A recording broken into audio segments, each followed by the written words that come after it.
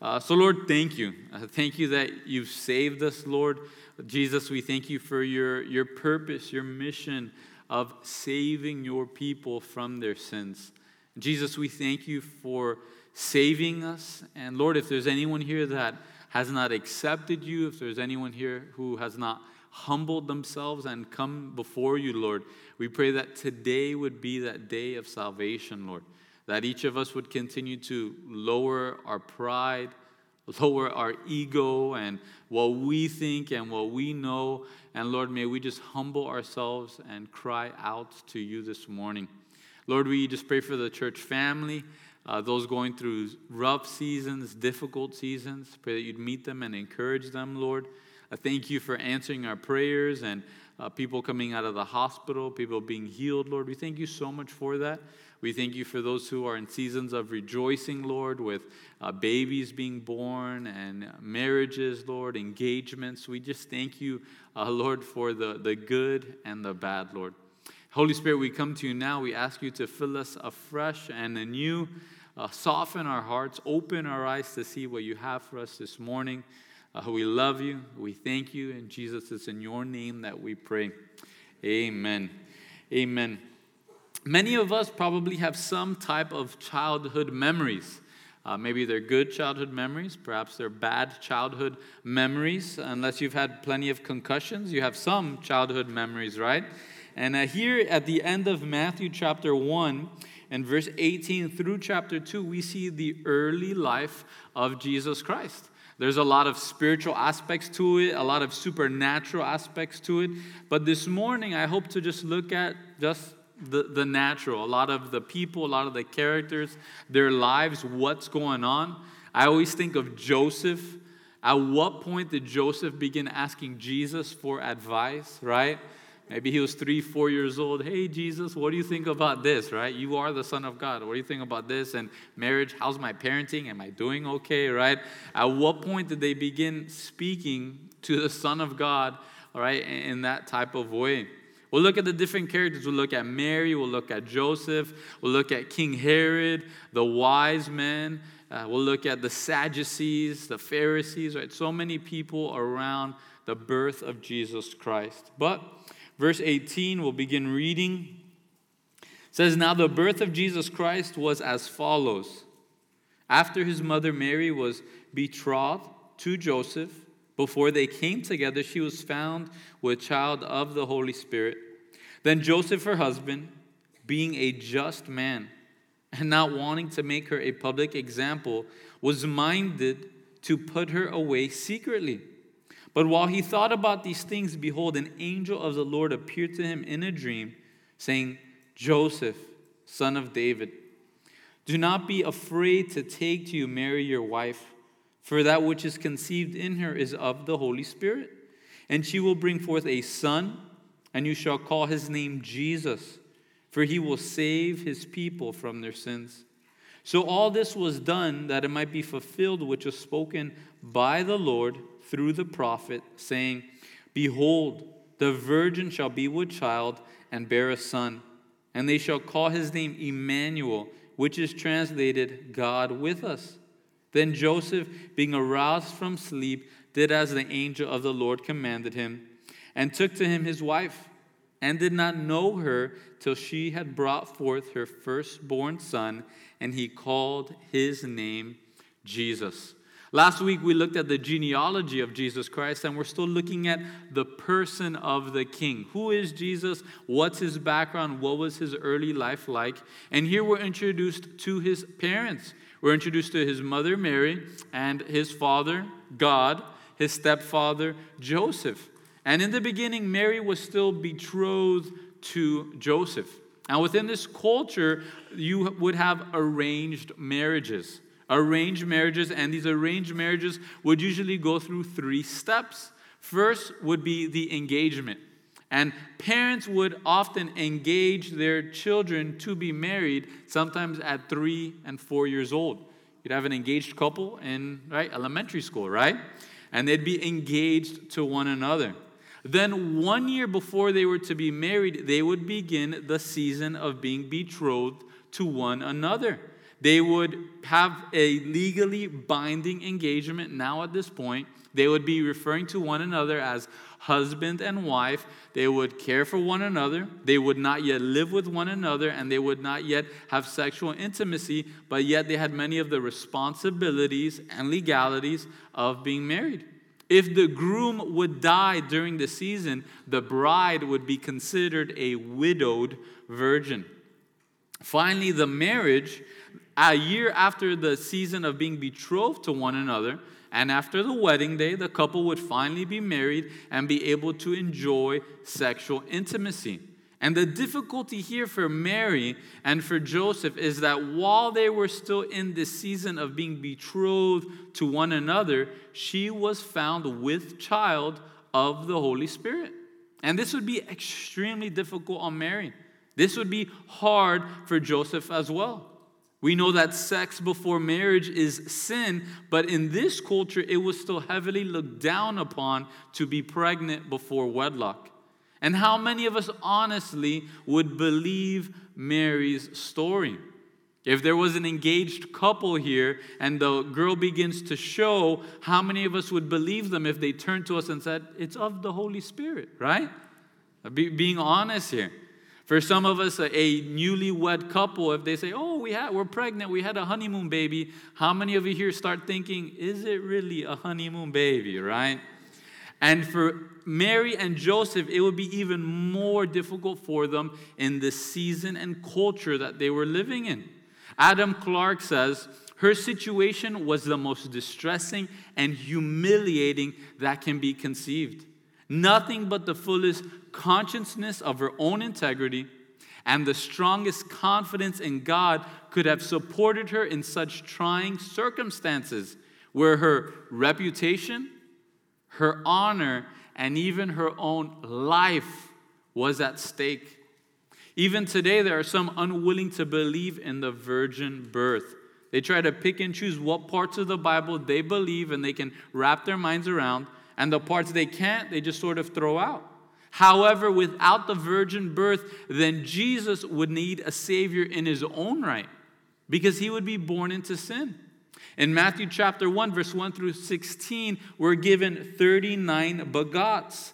Abraham begot Isaac, Isaac begot Jacob, so on and so forth, and so on and so forth. But when you come to verse 16, it tells us, and Jacob begot Joseph, the husband of Mary, of whom was born Jesus, who is called Christ. Joseph is not credited with begetting or begotten. I don't know what's the right terminology there, right? Jesus. We see that he's the husband of Mary, but Mary is the one who gives birth to Jesus Christ, and God truly is his father. This is fulfilling, like we read earlier, Isaiah chapter 7, verse 14, that the Lord himself will give you a sign. Behold, the virgin shall conceive and bear a son, and shall call his name Emmanuel. We know that Jesus had to live on the rough reputation of his mother even into his adulthood. If you're quick, you could turn to John chapter 8. And in John chapter 8, verse 19 through 41, we'll just read through two scriptures. We're not going to read all 22 verses there. But in John chapter 8, we see the reputation that Mary had and the reputation that Jesus had. There in John chapter 8, verse 19, they're questioning Jesus. These are the Pharisees. And they said to him, "Where is your father?" Mocking him, saying, "We don't know who his father was." Jesus answered, "You know neither me nor my Father. If you had known me, you would have known my Father also." The Pharisees doubled down on this statement in verse 41. He says, "You do the deeds of your father." And then they said to him, "We were not born of fornication. We have one Father, that is God." So again, this was Jesus' reputation as an adult. Imagine what life was like for young Mary being 15, 16, 17, in her late teens, having to go through this terrible reputation. Luke gives us a little bit more insight on this incredible conception and birth in Luke chapter 1. He gives us more insight, although for many of us it'll still leave us with questions. There's still a great measure of faith to believe in the virgin birth and in the virgin conception. But here in Luke chapter 1, verse 28,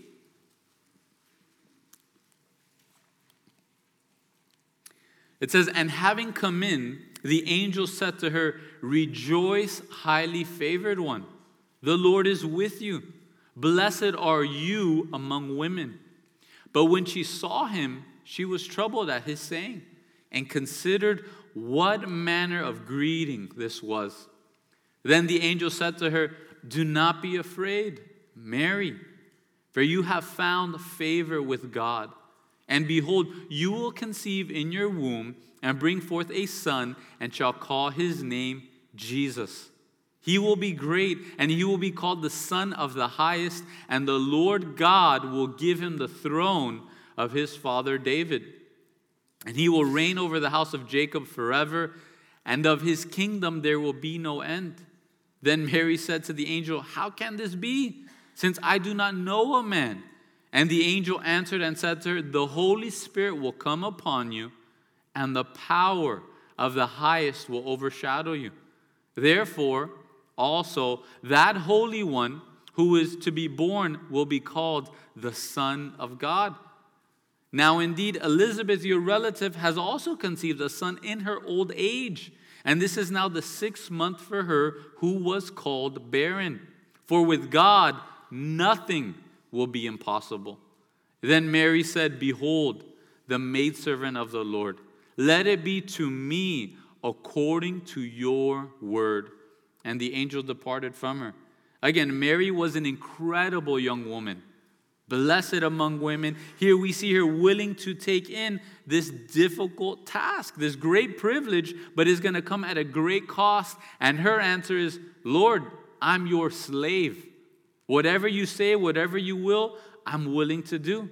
And again, people, they have difficulty with the supernatural aspects in the Bible, but our God is a supernatural God. The creation of the world in 6 days was supernatural. The conception of Jesus was supernatural. The rapture of the church will be supernatural, and heaven and all of eternity will be supernatural. If Abraham at 100 years old and Sarah at 90 years old were able to get pregnant, if Zacharias, labeling himself an old man in Luke chapter 1, and Elizabeth, his wife, who he tells the angel is well-stricken in years. Husbands, don't refer to your wives as well-stricken in years, right? If Zacharias and Elizabeth, well-stricken in years, were able to get pregnant, then it seems that with God, nothing will be impossible. That word there is literally, no word of God shall be powerless. All that God says is going to happen. Every word that God says has power behind it. Spurgeon says there was no other way of his being born. For had he been born of a sinful father, how should he have possessed a sinful nature? He is born of a woman that he might be human, but not by man that he might not be sinful. Back to verse 19. We look a little bit more in depth here at Joseph. And Joseph might be one of the most underrated characters, not only in the Gospels, but in all of Scripture. Verse 19 tells us, "Then Joseph, her husband, being a just man, and not wanting to make her a public example, was minded to put her away secretly." Again, during this betrothal period, the couple was still referred to as husband and wife.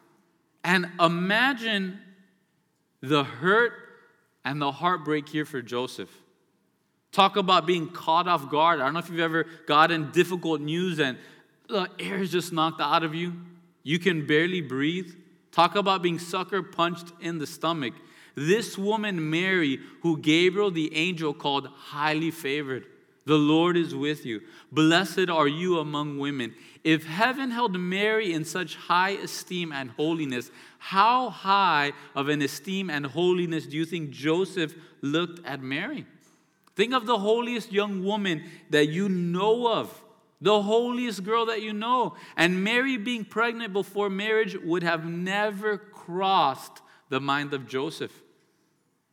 And if Joseph wasn't the father, science tells us Mary cheated on him, right? Mary was unfaithful to him. And how many of you men who are engaged here tonight, right, this morning, this afternoon, would believe your fiance's story, right? Honey, I know we're engaged. I know we have the wedding day, but I'm pregnant. But don't worry, it's of the Holy Spirit, right? How many of you men would really believe this? And even through all the heartbreak, through all the emotion, through all the feeling of being betrayed, Joseph was still a just man. And our character truly comes to the surface when we feel as if we have been wronged. How many of us, when we feel like we've been wronged, there's nothing to hold us back? It's let everything out, let all the revenge, let all the dirty laundry out there. However, Joseph, feeling as if he'd been wronged, still desires to not make her a public example. In Deuteronomy chapter 22, verse 23 through 24, the law dictates that if a woman who's a virgin and is betrothed to a husband has sex with another man, that they're to bring both of them out to the gate of that city and stone both of them to death with stones. Tradition says that they would do this and they would have the woman stand in a pile of dung, so that once she's knocked unconscious, she'd be face first in the pile of manure, showing as a sign and a warning to anyone who would have sex before marriage. And Joseph was hurt, but he was still a righteous man. Joseph was hurt, but he was still upright and virtuous. He wanted to keep God's laws. He wanted to be fair and he wanted to be just, but this was not the end that Joseph wanted for Mary. He knew he couldn't marry her, but he was still compassionate. He wanted to put her away privately. A small divorce proceeding with 2 or 3 witnesses, trying to put her away quietly. Truly here displaying the heart of God. Spurgeon says, when we have to do a severe thing, let us choose to do so in the tenderest manner. Maybe we shall not have to do it at all. And here we see the wisdom in not dealing with the situation the moment we get the difficult news. Joseph, he could have gone crazy, right? Hispanics say, hacha machete, right? Right away you hear the news and you just pull out the machete and you start going crazy. Joseph, he's quiet and he's dealing with this between him and the Lord. We can think of Ephesians chapter 4:15 that tells us speaking the truth in love. Proverbs chapter 10 verse 12 tells us hatred stirs up strife, but love covers all sins.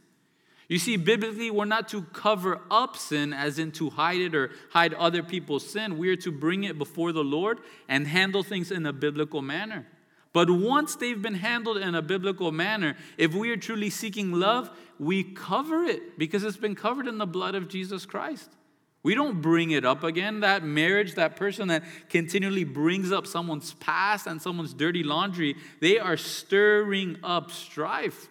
But Proverbs 17 verse 9 tells us, he who covers a transgression seeks love, but he who repeats a matter separates friends.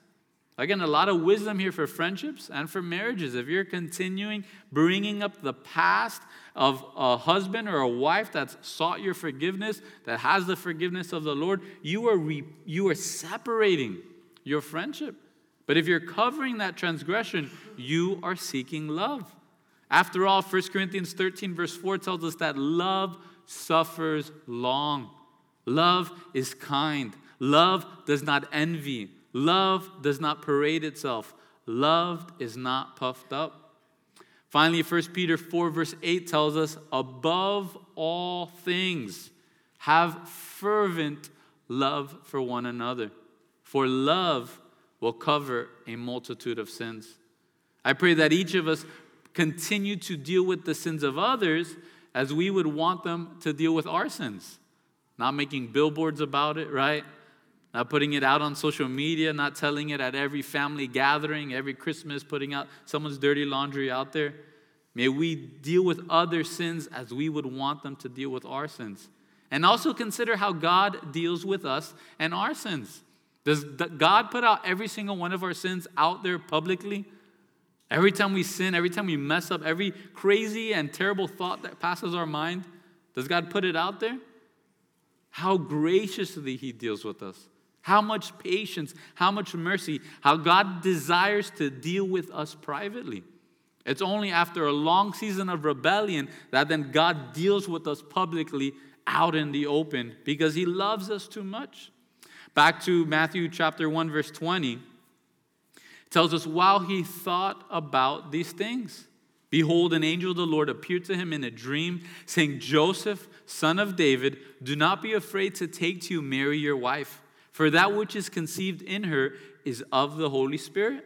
And she will bring forth a son, and you shall call his name Jesus, for he will save his people from their sins. Right? Perhaps Joseph is there on his bed, tossing and turning, thinking about his life. How is he going to go on? What's going to happen? What's going to happen to him? What's going to happen to the marriage, the down payment on the venue, right? What's going to happen to Mary? What's going to happen to the baby? Finally falls asleep, and then an angel appears to him. The angel appears to him and tells him 4 things. The baby is indeed of the Holy Spirit. The baby is going to be a boy. The name of the baby is going to be Jesus. And the purpose for this baby boy is to save his people from their sins. Jesus was a very common name in this time period. It's like in our church today saying Jose and just screaming it out and seeing how many heads turn, right? Or saying George and seeing how many people turn around. It was a very common name. Jesus means salvation of Jehovah, or you turn those words around, Jehovah the Savior. And the purpose of Jesus coming to this earth is to save his people from their sins. That's the purpose of Jesus Christ. It's not to give us a better life or to give us our best life now. It's to save us from our sins. David Guzik says, first he saves us from the penalty of our sins. Then he frees us from the power of sin. And finally, he frees us from the presence of sin. The angel let Joseph know the purpose of Jehovah the Savior is not to save or liberate his people from a terrible government such as the Roman Empire, but his purpose is to save his people from their worst enemy, their own sins. And Jesus was more than willing to identify with sinners. Last week we saw that all through his genealogy, he's identifying with murderers, with prostitutes, with incest, with the worst of the worst. Jesus was willing to identify with sinners that probably most of us wouldn't be willing to identify with. This is to show how much he is willing to save sinners. This is his purpose, and it's a warning to us. If Jesus is more willing to identify with sinners than we are, we're in a dangerous place. And if we are not willing to humble ourselves and take ownership of the truth that we are sinners, the terrible news for you is that Jesus cannot save you. Jesus, he can only save sinners. If we're coming to him saying, I'm not a sinner, I'm not that bad, he cannot save you. But if we're willing to humble ourselves and cry out to him, then his purpose can happen in your life. Verse 22, so all this was done that it might be fulfilled, which was spoken by the Lord through the prophet, saying, behold, the virgin shall be with child and bear a son, and they shall call his name Emmanuel, which is translated God with us. We mentioned this earlier in Isaiah 7, verse 14. And this phrase, that it might be fulfilled, we're going to see it appear over and over again throughout the book of Matthew. Now, what was Jesus' name? What did they call Jesus? Jesus. The 9 a.m. knew better than you guys, right? They called Jesus, Jesus. They didn't call him Emmanuel. However, Emmanuel speaks of his deity, that Jesus is God. It also speaks of his identity and his nearness to mankind. He is God with us. You see, we are not good enough to be with God. We are not special enough to be with God. We will never be holy enough to come to God. But Jesus already has come and is God with us. If ever we go through those moments of shame, we go through those moments of fear and guilt, those moments when the devil puts questions in your head saying, how dare you try to come near to God? Be reminded, Jesus has already come and he is God with us. He's given us the ability to be near to him. He's given us the ability and the payment and the power to be adopted into his own family, where now we don't have to just cry out to him as God, but we can cry out to him as Abba, Father. I don't know if you've ever been at a conference, at a meeting, at a gathering where there's someone you really wanted to talk to, but you just had too much pena, right? You had too much shame, you had too much fear, and then out of nowhere, they came and they grabbed you, right? They started talking to you. They showed interest in you. They spent time. They just sat down talking with you. And the joy, the gladness, the woof, thank God, right? That comes to us. And Jesus Christ has done this and then some for each and every one of us. He walked across eternity, across a divide of our sin and sinful nature, and he sat down and said, hey, you want to be family? Hey, do you want to be saved? This is what Jesus has done for us. Spurgeon says, then if Jesus Christ be God with us, let us come to God without any question or hesitancy. Whoever you may be, you need no priest, no intercessor to introduce you to God. For God has introduced himself to you. Again, he's come to us. He's introduced himself. Hey, my name is Jesus Christ. Right? We talked about it. It's not his last name, right? But he's already introduced himself to us. He wants to have that friendship and relationship with us. And from here on out, whenever the devil puts those lies in your mind, remind the devil and remind yourself, he is God with us. He's already identified with me. Verse 24, then Joseph, being aroused from his sleep, did as the angel of the Lord commanded him, and took to him his wife, and did not know her till she had brought forth her firstborn son, and he called his name Jesus. How long did Joseph wait to obey God? Was it the first snooze, right? Was it the fifth alarm on his iPhone, and then he woke up, and then he pleased God? Was it a week later, a month later? No. The moment he's aroused from his sleep, he trusts and obeys God immediately. We're going to see this over and over again through chapter 1 and 2, and I pray for all the men here, may we grow in the speed of our trust and obedience to God. He had a dream, and that's it. Right away, he trusts God. He obeys God. He takes Mary to be his wife. He trusts the story, and he goes through all the agony, all the shame, all the betrayal that both of them will go through as they go through this journey. He did not know her till she had brought forth her firstborn son and called his name Jesus. This tells us that after Jesus was born, Joseph and Mary continued with a normal marriage. They had sex, they had intimacy, and they also had more children. If you would, we could turn quickly to Mark chapter 6, verse 3.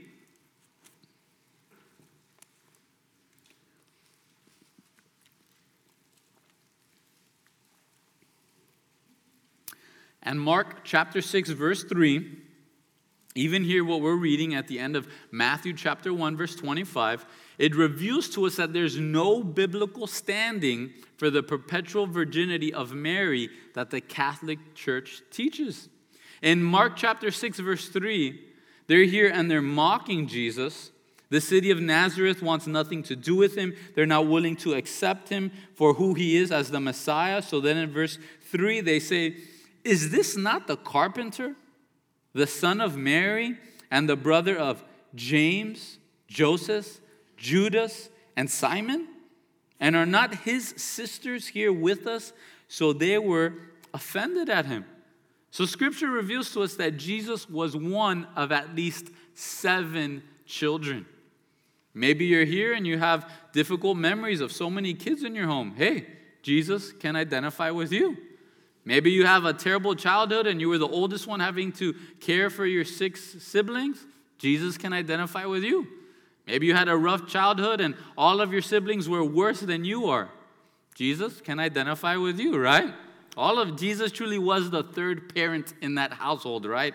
Taking care of the other siblings. Perhaps your family has disowned you, and your brothers and sisters no longer want to eat with you. Hey, Jesus, he can identify with you. Maybe your hometown where you grew up, your friends, your family want nothing to do with you. They don't accept you for who you are. Jesus, he can identify with you. We go to Matthew chapter 2 now. We see another group of people coming on the scene here. Verse 1, Matthew chapter 2. Now after Jesus was born in Bethlehem of Judea, he's already born. He's born in Bethlehem of Judea. In the days of Herod the king, behold, wise men from the east came to Jerusalem, saying, where is he who has been born King of the Jews? For we have seen his star in the east and have come to worship him. This city of Bethlehem was a very small town, about 6 miles away from Jerusalem. And in the days of Herod the king, it's interesting how even today, if we want to talk about a time period that was really great or a time period that was really bad, we can talk about the president. Hey, remember when so-and-so was president, right? Remember when so-and-so was king? So here it says the days of Herod the king, also known as Herod the Great. One commentator speaking of Herod the king, he says that he was a wealthy, politically gifted, intensely loyal. He was an excellent administrator and clever enough to remain in the good graces of successive Roman emperors. His famine relief was superb, and his building projects, he was a great architect, included the temple and began in 20 BC. They were admired even by his enemies. But he loved power, inflicted incredible heavy taxes on the Jewish people, and resented the fact that many Jews considered him a usurper. In his last days, suffering an illness that compounded to his paranoia, he turned to cruelty and fits of rage and jealousy, killing many of his close associates. Herod was about 4 feet 8 inches tall, trusted no one, and was a ruthless man. You could say that Napoleon Bonaparte had a Herod complex, right? Augustus Caesar, the Roman emperor at the time, who had a relationship with King Herod, said bitterly that it was safer to be Herod's pig than to be Herod's own son. You see, he clung to being kosher, the Jewish faith, so he would have no pork, but he had no problem killing off any son or wife or father-in-law that he was afraid that would want to take his throne. And this man, with all of this fear, all of this paranoia, and with this strange complex, is sitting there in the middle of Jerusalem, there on his throne, when all of a sudden this entourage of wise men come into the city, causing a stir. Now, for many of us in our culture, we believe that there are 3 wise men. How many of you have a nativity at home with 3 wise men, right? You just put it away in your closet. Many of us. But you don't see 3 wise men in the Bible. Does that mean you got to throw out the nativity scene, right? Does that mean you go to your neighbor's house and you grab the 3 wise men and you throw them away? Not at all, right? Not at all. Just accept it, love it. Love covers a multitude of sins, right? Remember, you could buy more nativity scenes, put more wise men together, right, if you want. We don't know how many there were. But in this time period, there's no doubt that they probably traveled in a large entourage because these roads were usually paved with robbers and people looking for problems. These men were also men of wealth, so no doubt they probably had hired protection and security with them, to the point that they caused a stir in the capital city of Israel. And they asked Herod, who Caesar called him King of the Jews, they come to him and they say, hey, where is he who has been born? Not Prince of the Jews, not one day, no. Where is he who has been born King of the Jews? For we have seen his star in the east and have come to worship him. These wise men from the east, they've come to Jerusalem. We don't know exactly where they're from, but most scholars estimate it's anywhere from between 400 to 700 miles. They're traveling on their way to Jerusalem. A king has been born, so he has to be in the capital city there in Israel. So that's why they come there. These wise men, they're also known as magi. Some would even call them magicians. They were not known for their card tricks or illusions or pulling bunnies out of hats, but these magicians were known for their study of astrology and science. You could think of, in Egypt, the magicians there in Pharaoh's court. You could think of, in the times of Babylon, how Nebuchadnezzar's angry and he's going to kill all of the wise men, all of the magi, and Daniel stands up and says, hey, don't put them all to death. And many of these men would study science and the stars, looking for gods and for prophecy and for the future. However, Daniel, many scholars believe, started a group of magi that believed in the one true God. And perhaps they were following the prophecies of Daniel.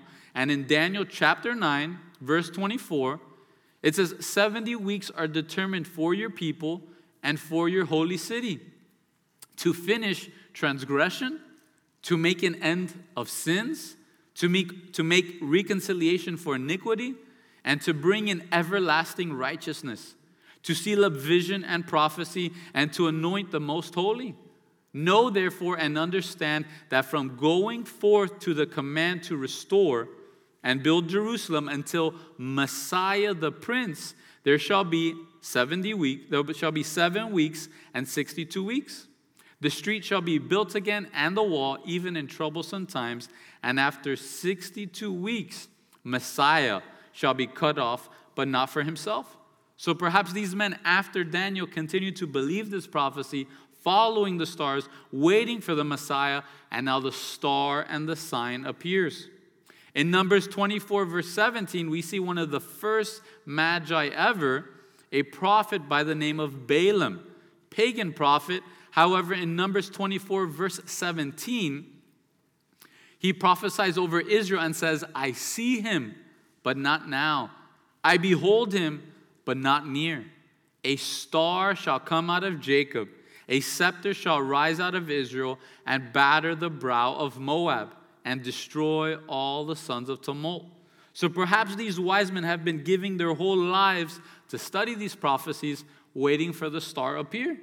Now, we really don't know what the star was. Some think that it's all the planets aligning perfectly in 4 BC. Others think that it's a comet, a shooting star, something that it's a star itself. I just believe it's a supernatural thing that happened. Others believe it's the Shekinah glory of God coming here onto earth. And we'll see how in a moment it can only be described as something supernatural.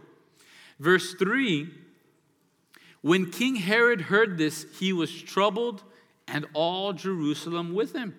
We know King Herod, his atrocities, the people he's killed, the people he's murdered. So when his complex is shaken, when his protection is stirred, not only is he troubled, but all of Jerusalem with him. So then he gathers all the chief priests and scribes of the people together, and he inquired of them where the Christ was to be born. So they said to him, in Bethlehem of Judea. For thus it is written by the prophet, but you, Bethlehem, in the land of Judah, are not the least among the rulers of Judah. For out of you shall come a ruler who will shepherd my people Israel.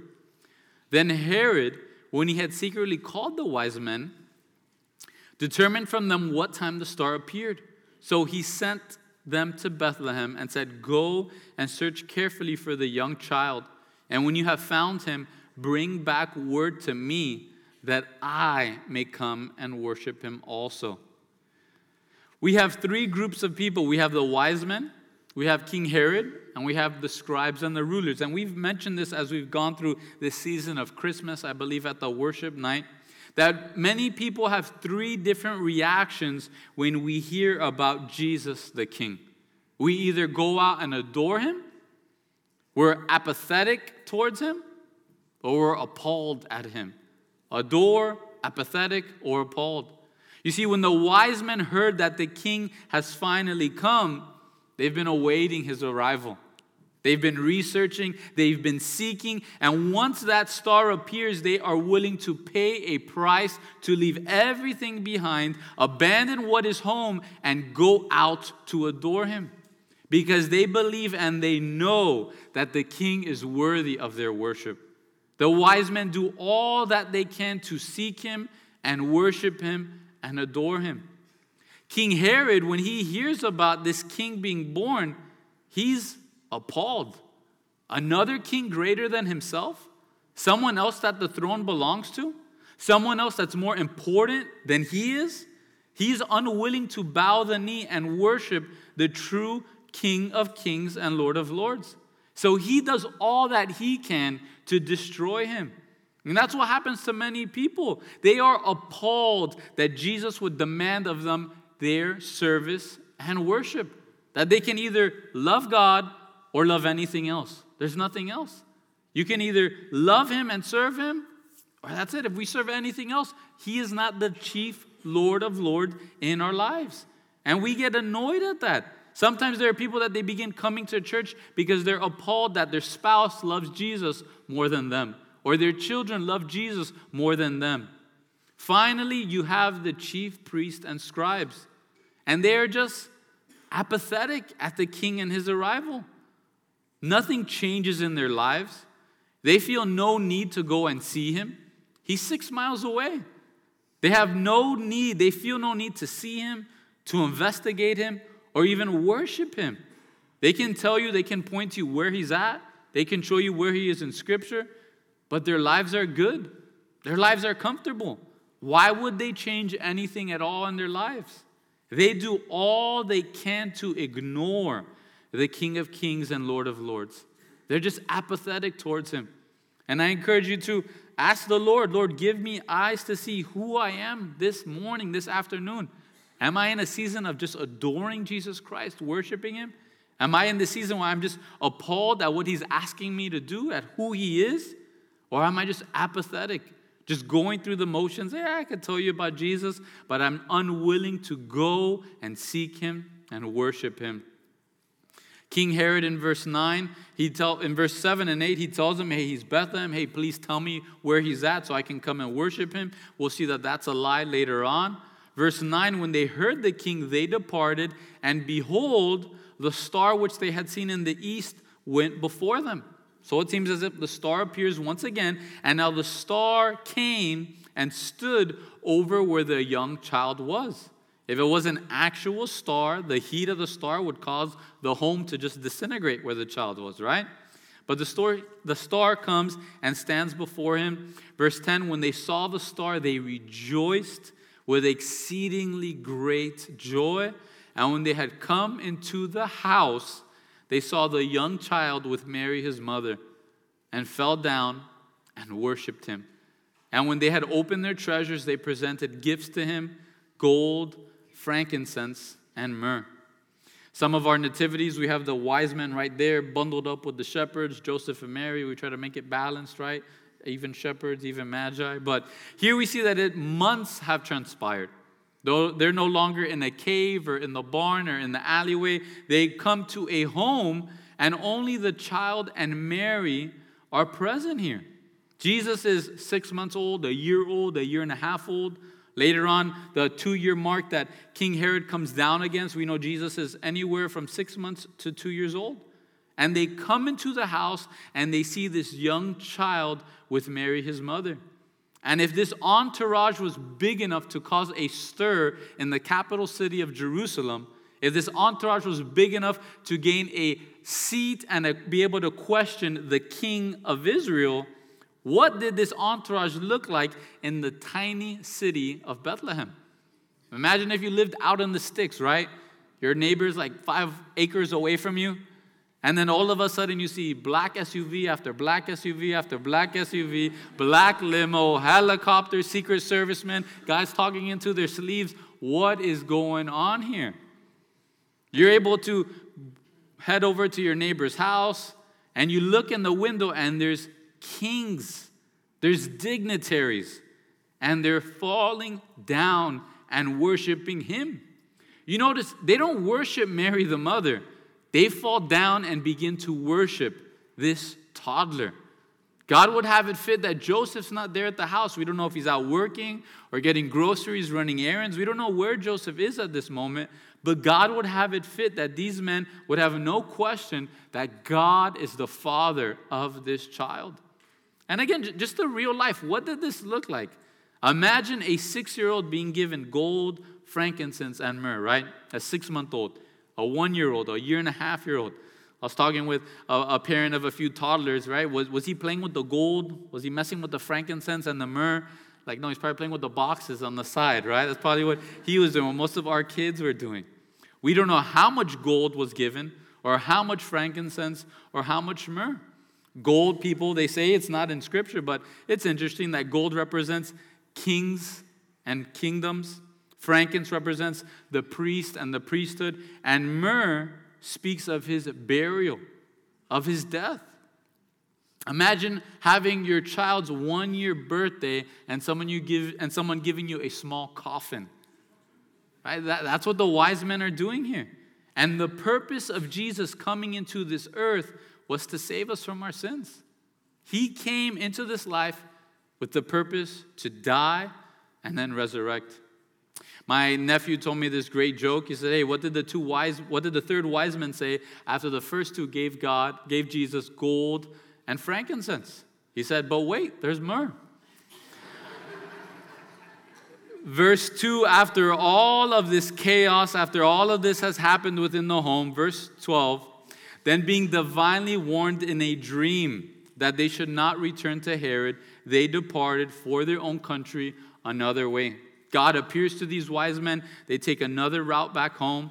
Verse 13, now when they had departed, behold, an angel of the Lord appeared to Joseph in a dream, saying, arise, take the young child and his mother, flee to Egypt, and stay there until I bring you word. For Herod will seek the young child to destroy him. When he arose, he took the young child and his mother by night and departed for Egypt, and was there until the death of Herod, that it might be fulfilled which was spoken by the Lord through the prophet, saying, out of Egypt I called my son. Again, God, he speaks to Mary first to warn her and let her know and give her the option here about Jesus being born of Mary. But from there on out, God speaks to Joseph over and over and over again. And our God, he's a supernatural God, but we see him following the line of family and authority and responsibility that he's created within Scripture. He constantly speaks to the head of the home, Joseph. He tells Joseph, arise, take the young child and his mother, and flee to Egypt. We don't see Mary saying, the angel always talks to me first. What are you talking about, right? I got to wait till Gabriel tells me where we're going before we go anywhere, Joseph. We don't see her saying, Egypt. Do you even know how to get to Egypt, right? Do you have directions to Egypt? We came out of Egypt. We're not going back to Egypt. We see this within the family and how God continues to protect family as he has instituted it. The husband, yeah, he's the authority, but he has the responsibility and the weight to be able to stand before the Lord. We are not sure how much gold, frankincense, and myrrh was given to the young king and his family, but it was enough to take care of the family during their stay in Egypt. And again, how Jesus, anybody can relate to him. He can relate to anyone. He's there. If you're a refugee, you'd have to run for your life from a country. Jesus has been there. He's had to flee as a young child to another country in order to protect his life. Once again here we see how quick Joseph is to obey the Lord and his commandments. Once again, that same night, the moment he wakes up, he takes Mary, he takes the child, and they head over to Egypt. Verse 16, then Herod, when he saw that he was deceived by the wise men, wasn't really deceived, he was exceedingly angry, and he sent forth and put to death all the male children who were born in Bethlehem and in all its districts from 2 years old and under, according to the time which he had determined from the wise men. Then was fulfilled what was spoken by Jeremiah the prophet, saying, a voice was heard in Ramah. It's another word for Bethlehem. Lamentation, weeping, and great mourning. Rachel weeping for her children, refusing to be comforted because they are no more. Again, just an atrocity happening here. And Bethlehem, it was a very small city at that time. Scholars estimate Bethlehem and its surrounding districts, it would put somewhere between 12 to 50 toddlers being put to death by King Herod. And throughout Scripture, whether it's Pharaoh, whether it's Herod, Whether it's the infant side today, so many babies being put to death, it's always fueled by just evil and demonic powers that be. However, we're going to see in a moment, no one gets away with this death and murder unless they confess and get right with the Lord. Verse 19, now when Herod was dead, see, Herod died shortly thereafter. Behold, an angel of the Lord appeared in a dream to Joseph in Egypt, saying, arise, take the young child and his mother, and go to the land of Israel. For those who sought the young child's life are dead. Then he arose, took the young child and his mother, and came into the land of Israel. Herod did not get away with all this evil and all this sin and all this death that he committed. Just read Josephus, the historian. You see, at the end of King Herod's life, he was struck with a disease. Many believe a venereal disease. The disease then seized upon his whole body and distracted it by various torments. For he had a slow fever, and the itching of the skin on his whole body was insupportable. He suffered also from continuous pains in his colon, and there were swellings on his feet like those of a person suffering from dropsy, while his abdomen was inflamed and his privy members so putrefied as to produce worms. Besides this, he could only breathe in an upright posture, and then only with difficulty. He had convulsions in all his limbs, so that the diviner said that his diseases were a punishment. His breath stank so bad that the different men with him could only be with him an hour before they were nauseous and had to switch shifts. Again, God, he exacts his true vengeance on every single person. And I don't think anybody here wants worms in their privy members, right? And how God deals with King Herod and all of his evil. Verse 22, but when he heard that Archelaus was reigning over Judea instead of his father Herod, he was afraid to go there. And being warned by God in a dream, he turned aside into the region of Galilee, and he came and dwelt in a city called Nazareth, that it might be fulfilled, which was spoken by the prophets, he shall be called a Nazarene. Archelaus was as crazy and as violent as his father. However, he wasn't as competent or smooth politically or as incredible of an architect, to the point that the Jews began pleading with the Roman government, and the Roman government would later pull him out of his seat of power and have him sent into exile and replaced in AD 6 by a Pontius Pilate.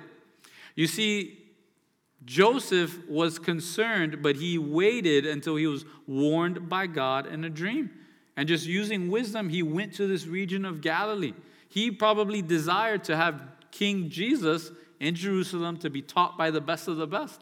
But God would have it fit for him to go to this small fishing village and be in this area of Nazareth near the Galilee. And again, how great our God is, once again fulfilling that which was spoken by the prophets. So this morning, what should we gather from this Bible study? I think first and foremost, for all the men here, may we desire to be like Joseph, a man of integrity, a man of righteousness, but also a man of kindness and grace and mercy. A man that seeks to cover a multitude of sin. A man that seeks to honor God, but also be loving and kind and merciful to mankind as well. May we search our own hearts. Are we those who are seeking to adore Jesus Christ? Are we those that at this point we're just apathetic with him? With Bible study, with church, we just come in and out of church and nothing really changes within our lives? Or are we those who are appalled? We can't believe what he's asking us to do, what he's asking our spouse to do, our kids to do, and we're just seeking all that we can do to destroy him within our lives and within our family.